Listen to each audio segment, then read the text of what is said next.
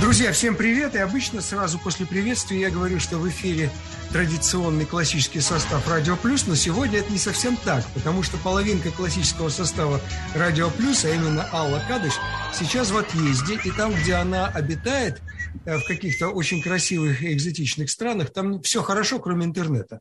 Она мне сегодня написала и сказала, что извини, пожалуйста, выкручивайся сам. Ну, хорошо, я буду не просто выкручиваться. Мы посоветовались с Борисом Насимбаумом и пригласили вот к этому стриму нашего замечательного коллегу, я надеюсь, друга Семёна Довжика, который у нас уже в качестве консультанта пару раз выступал. Но вот сейчас я бы хотел с ним немножко некоторые наши вопросы прояснить и, может быть, откомментировать. Семён, приветствую вас. Спасибо, что присоединились. Да, добрый вечер, Женя, добрый вечер, дорогие слушатели. Я, конечно, абсолютно не в состоянии заменить собой нашу любимую Аллу Кадыш, но я, так сказать, сделаю все, чтобы вам не было скучно сегодня со мной в эфире. Ей! Отмечу, что информационная поддержка по-прежнему осуществляется нашим сайтом russianweek.ca. Ну и Ями Маркет остается по-прежнему нашим любимым супермаркетом в пределах Большого Торонто и не только. Окей, значит, Семен, а поскольку вы специалист по тематике, так или иначе связанной с еврейскими общинами, с еврейской темой, с тем, что происходит в Израиле и не только в Израиле, вот я бы сейчас хотел начать вот с чего. Мы говорили несколько недель подряд вот уже об этих протестах дальнобойщиков, и я знаю, что и вы комментировали это на RTVI, и, в общем, сделали это успешно. Но вы мне сегодня сказали, для меня было большим удивлением узнать, что и в Израиле подобные протесты, да, существуют. Вот давайте мы как-то свяжем то, что происходит в Канаде, и то, что происходит в Израиле. Вам слово, пожалуйста. Вы знаете, это как вот призрак коммунизма когда-то бродил по Европе, то сейчас вот этот призрак этих протестов дальнобойщик, он пошел как вирус, да, пошел и в Европе, и в Австралии, по-моему, видел. Но в Израиле это было действительно очень смешно, потому что в Израиле не очень понятно, против чего протестовать, потому что Израиль в плане этой истории идет впереди планеты всей. Там сейчас уже большинство людей получили даже 4-й бустер. У нас еще в Канаде, по-моему, далеко не все получили 3-й, там уже 4-й. И там уже практически отменяются все ограничения. Израиль ведь, он вводил очень жесткие локдауны несколько раз.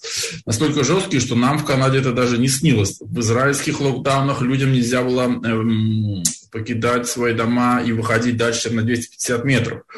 В преддверии каких-то праздников, когда люди привыкли в эти праздники и по традиции встречаться со своими семьями, просто закрывались города, закрывалось сообщение между городами. То есть там действительно были очень-очень жесткие меры. Страна была закрыта. Ни граждане Израиля не могли посещать Израиль в течение последних 2 лет. Поэтому, когда мы там слышим жалобы, что в Канаде был очень жесткий локдаун, все поздается в сравнении.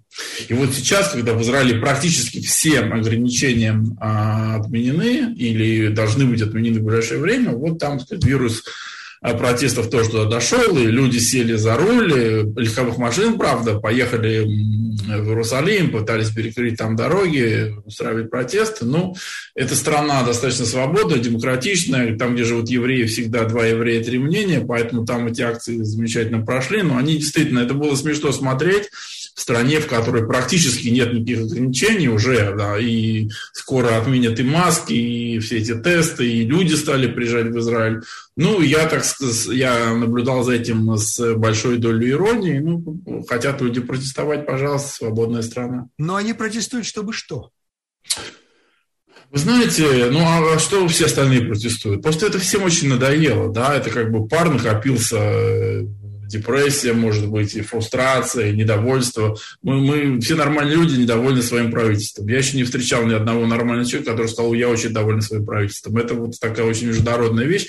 Там люди, разумеется, наверняка недовольны тем, как к этому вопросу подходило правительство, недовольны тем, что ограничения эти еще существуют, недовольны вакцинацией, потому что в Израиле все-таки это было достаточно жестко. Ты без грин-пасса, без зеленого паспорта не мог зайти никуда, ни в торговый центр, ни в ресторан, и достаточно долго это было. И это сейчас собираются отменить. Вот люди выплескивали свой пар наружу, и слава богу, что есть такая возможность попротестовать, выплеснуть пар и жить дальше. Ну, вы знаете, я вас, наверное, удивлю. Я сам был крайне удивлен, но вот 2 моих очень близких друзей, они русскоязычные в Израиле, они убежденные антиваксеры. и они так и не прививались. Я не знаю, как... Ну, это беда, да, это вообще беда. В Израиле есть 3 сектора, где, скажем так, процент привившихся намного ниже среднего по Израилю. Это ультраортодоксы, это израильские арабы, это выходцы из СССР, скажем так, такого, взрослого, да, люди взрослые, там, 50 и выше.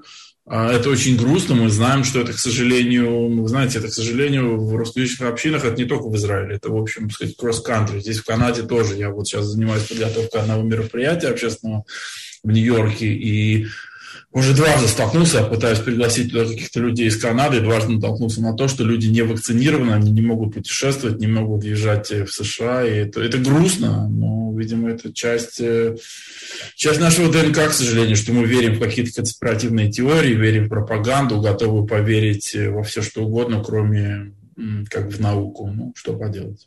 Вот, в частности, мои друзья, они обосновывали это тем, что колоть неизвестно что, нам навешивают этот самый Pfizer, потому что в этом замешаны огромные бабки. В общем, это вот вся... разумеется, эти люди же прекрасно знают состав всех остальных прививок, они досконально все это изучили, они прекрасно знают во всех остальных вакцинах, прививках, вот только Pfizer им мешает, поэтому мы все прекрасно понимаем, к сожалению...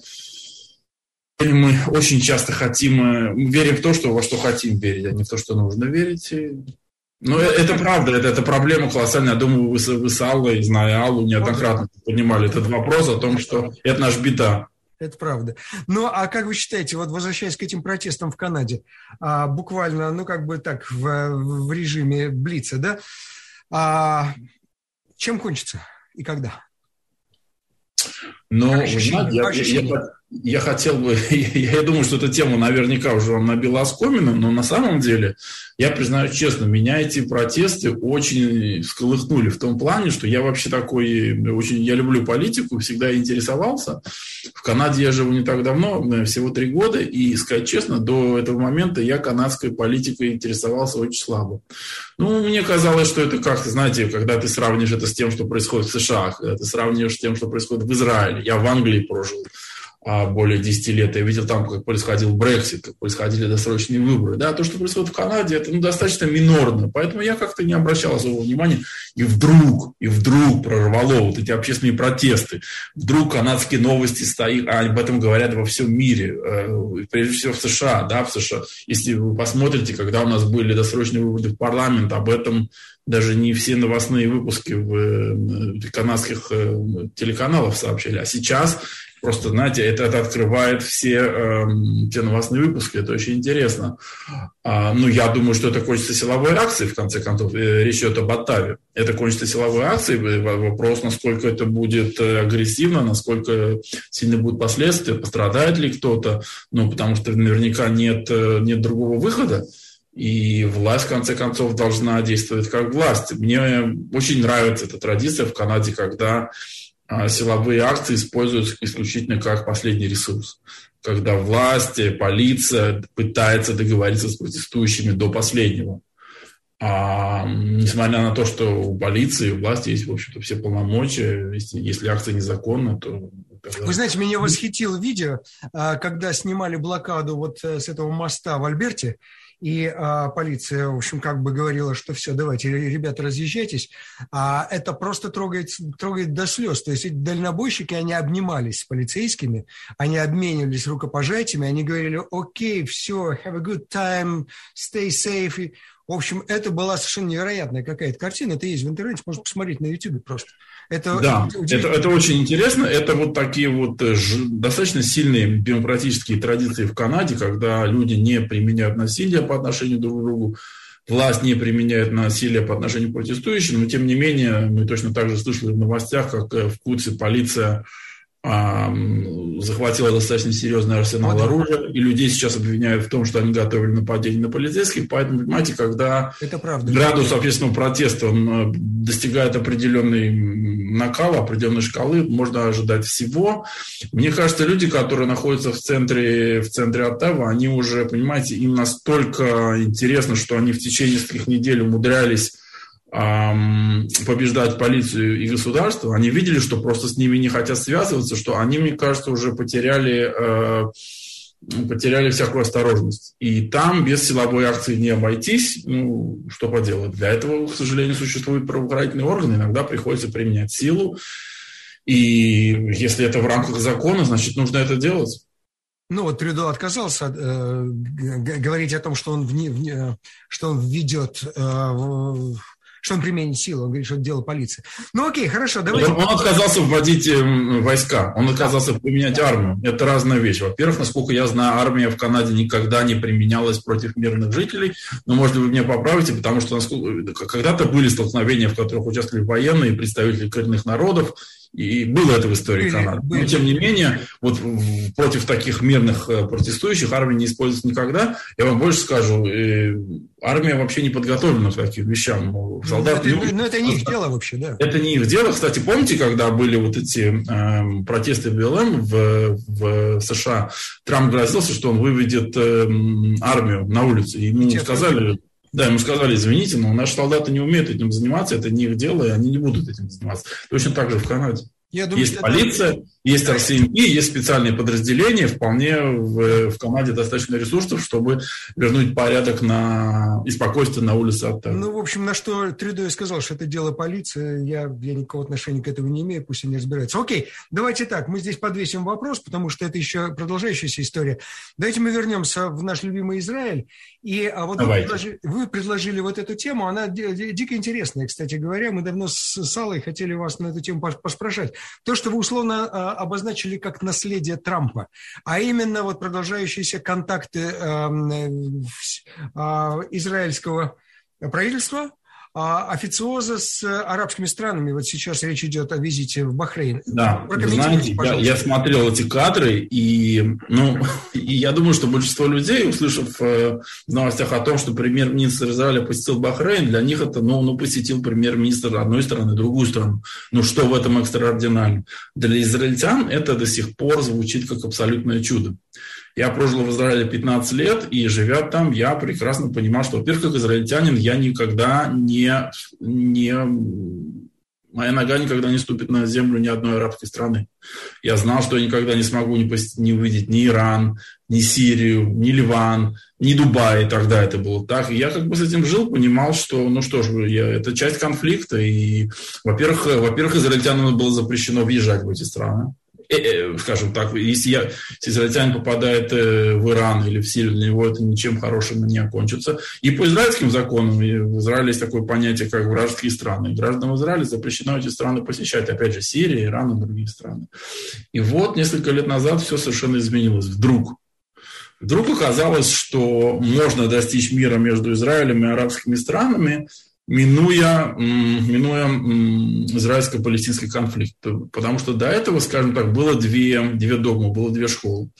Большинство лидеров арабских стран говорили, после того, как прошла уже шестидневная война и прошла война судного дня, когда уже было понятно, что военные силы Израиля не уничтожить, и была заинтересованность в отношениях между арабскими странами и Израилем, но принцип был такой. Сначала вы решаете вопрос с палестинцами, а потом мы приступаем к каким-то переговорам.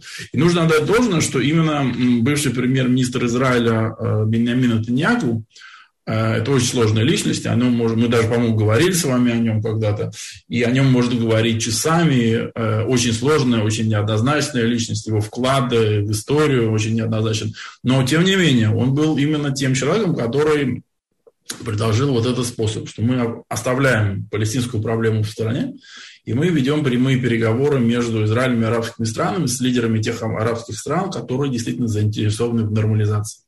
И он сумел убедить в этом Трампа. И Трамп принял вот это видение мира. То есть не обратная реакция была, не со стороны Трампа это движение шло, а со стороны Нетаньяху? Впервые эту идею высказал Нетаньяху. Это вообще очень интересный человек, который еще 20 лет назад он написал книгу, в которой он, в общем-то, изложил все свое видение мира. Это, в общем, такая очень редкая вещь для политика, когда он, в общем, садится и свое понимание политики, свое понимание международных положений, он вот как бы выкладывает на бумагу. У него там совершенно четко сказано, что Израиль должен стремиться к нормализации с арабскими странами, минуя решение палестинской проблемы, потому что как раз вот в этом плане пока не виден свет в конце туннеля. И Трамп взял эту стратегию на вооружение, но там, на самом деле, отношения между Нетаньяху и Трампом, они не были столь идиллическими, как нам пытались показать средства массовой информации. Сейчас не так давно вышла в свет книга израильского журналиста, международника Барака Равида. Она, к сожалению, до сих пор не переведена на английский, в скором времени будет переведена, издана пока только на иврите, про перевод на русский язык я ничего не знаю, но он супер подробно расписывает о том, как вообще складывались как шла работа над этими соглашениями Авраама, так называемыми. И там потрясающие совершенно подробности взаимоотношений между Нетаньяху и Трампом, что все было далеко не столь идиллическим, как это описывали, что были конфликты, и Трамп постоянно шел на уступки Нетаньяху. Трамп согласился признать Иерусалим столицей Израиля, что до него не делала ни одна администрация США. Трамп согласился признать голландские высоты, Трамп согласился перенести посольство в Иерусалим. Но в тот момент, когда Нетаньяху потребовал от Трампа согласия на аннексию территории Иудеи и Самарии, Трамп сказал нет. Этого не будет по многим причинам. И тогда был такой взрыв между Нетаньяху и Трампом. И вот как раз это тоже послужило толчком к работе над соглашениями Авраама. Трамп прекрасно понимал, что он обязан предотвратить аннексию территорий. И для того, чтобы предотвратить аннексию территории, он придумал такой, скажем так, альтернативный путь. Да? То есть мы достигнем мира с арабскими странами без того, что будет какой-то взрывной конфликт между палестинцами и израильтянами. На самом деле, то, что пишет этот журналист, вообще потрясающие совершенно подробности. Оказывается, в тот момент, когда Трамп этим занимался, он думал уже о своем втором президентском сроке. То есть это был человек, который все-таки пытался смотреть на несколько лет вперед, в отличие от большинства израильских политиков. И вот когда он думал о своем президентском сроке, он понимал, что во время второго президентского срока его задача – это достичь, это он называл это как сделка, потому что он человек бизнеса, а он говорил о том, что он хочет достичь мирного соглашения между палестинцами и израильтянами. И опять же, мы знаем прекрасно Трампа, он пытался сделать то, что никто до него не мог сделать. Он пытался достичь соглашения с Северной Кореей, он пытался достичь соглашения с другими диктаторами, и вот так он видел решение этого вопроса. И у него был мирный план мирного регулирования. В рамках этого плана мирного регулирования Израилю действительно позволялось аннексировать определенную часть, то, что называется западный берег реки Иордан в Израиле, это называется Иудея и Самарии, но в рамках этого плана точно так же Трамп признавал право палестинцев на палестинское государство. Должно было быть создано палестинское государство, внимание, со столицей в Восточном Иерусалиме. Вообще это вообще признание палестинского государства и признание палестинцев на Восточный Иерусалим, это то, что всегда, это был флагман левого лагеря в Израиле, флагман, скажем так, левых и демократических сил в США. То, что это взял на вооружение Трамп, об этом очень мало кто знает, об этом мало говорилось, но это на самом деле беспрецедентная вещь. Это беспрецедентная вещь, потому что если действительно до этого дошло, то ситуация на Ближнем Востоке могла измениться кардинально. Ведь никто не верил, что израильтяне смогут летать в Дубае, никто не верил, что израильтяне могут летать в Бахрейн, а сейчас это кажется совершенно обыденным. Вы знаете, то, что меня особенно потрясло, я смотрел кадры встречи премьер-министра Израиля с бахрейнской молодежью. Ему задавали там вопрос, он достаточно откровенно это отвечал. И вот один из молодых людей, который с ним общался, сказал: вы знаете, я собираюсь жениться через некоторое время. Что вы мне можете посоветовать? И вот представьте ситуацию. Сидит премьер-министр Израиля в арабской стране. И он делится с арабским юношем своими какими-то секретами семейной жизни. И для меня, на самом деле, это очень важная вещь, потому что я понимаю, что все-таки есть какое-то противоядие ненависти. Что каждый человек, который хоть какое-то время пробыл на Ближнем Востоке, он прекрасно это видел, как все везде напичкано ненавистью, как просто ненависть, знаете, наслаивается одно на другое. Дети, получают эту ненависть просто от родителей, их учат ненавидеть с детства своих соседей, и кажется, что просто этому кругу ненависти нет конца, и нет конца и края, это невозможно разорвать. И вот оказывается, нет. Возможно, навести какие-то мосты через вот этот вот омут ненависти, возможно, общаться как нормальные цивилизованные люди. И это вселяет очень большую надежду, потому что столько крови, сколько было пролито в этом регионе, мне кажется, не было пролито нигде. И если есть хоть какой-то шанс для решения этого конфликта, то я думаю, что любой другой конфликт 100% может быть решен мирным путем. Может быть, не за один день, может быть, не за 5 лет, может быть, не одним мирным соглашением, но это 100% вселяет надежду. Но тренд абсолютно понятен, он более чем оптимистичен, на мой взгляд. О каких арабских странах уже сейчас идет речь, что уже налажены отношения? Напомните и мне, и нашим слушателям заодно. Это Объединенные Арабские Эмираты, это Бахрейн.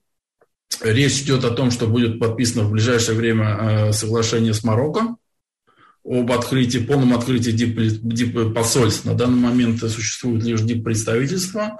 Но и, кроме всего прочего, в Израиле уже многие годы существует мирное соглашение с Египтом, существует посольство этих стран. Вообще Египет стал первой страной, которая признал Израиль, признал за Израилем право на существование, мирное существование. Затем было подписано мирное соглашение с Иорданией. Если не ошибаюсь, это был то ли 94-й, то ли 95-й год. Вот Египет и Иордания – это те страны, которые поддерживали до сегодняшнего дня полные дипломатические отношения с Израилем. Сейчас к ним прибавились Объединенные Арабские Эмираты, Бахрейн, мы говорим о Марокко. И я видел, что речь идет об еще одной арабской стране, с которой ведутся переговоры, но на данный момент название этой страны еще пока не разглашается. Это чудо, на самом деле. Это самое настоящее чудо, потому что еще 5 лет назад в это никто не мог поверить.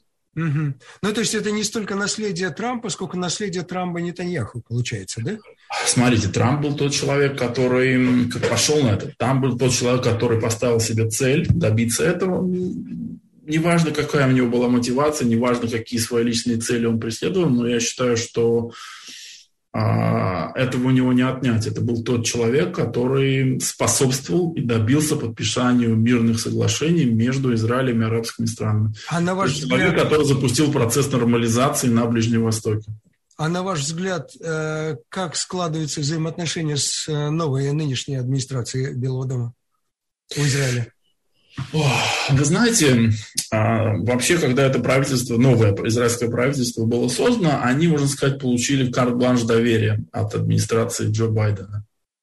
Этот карт-бланш доверия, он исходил прежде всего из того, что там терпеть не могли Нетаньяху. Можно об этом очень долго говорить, и о личной неприязни между Нетаньяху и Бараком Обамой, и о том, как Нетаньяху рассорил Израиль и демократическую партию. Очень всегда в Израиле был основной принцип в отношениях с США. Неважно, какое правительство, должен сохраняться паритет в отношениях с республиканцами, в отношениях с демократами.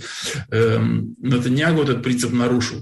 Он, скажем так, он обнимал Трампа, он говорил о том, что Трамп – это самый лучший президент Америки, который больше всего сделал для Израиля.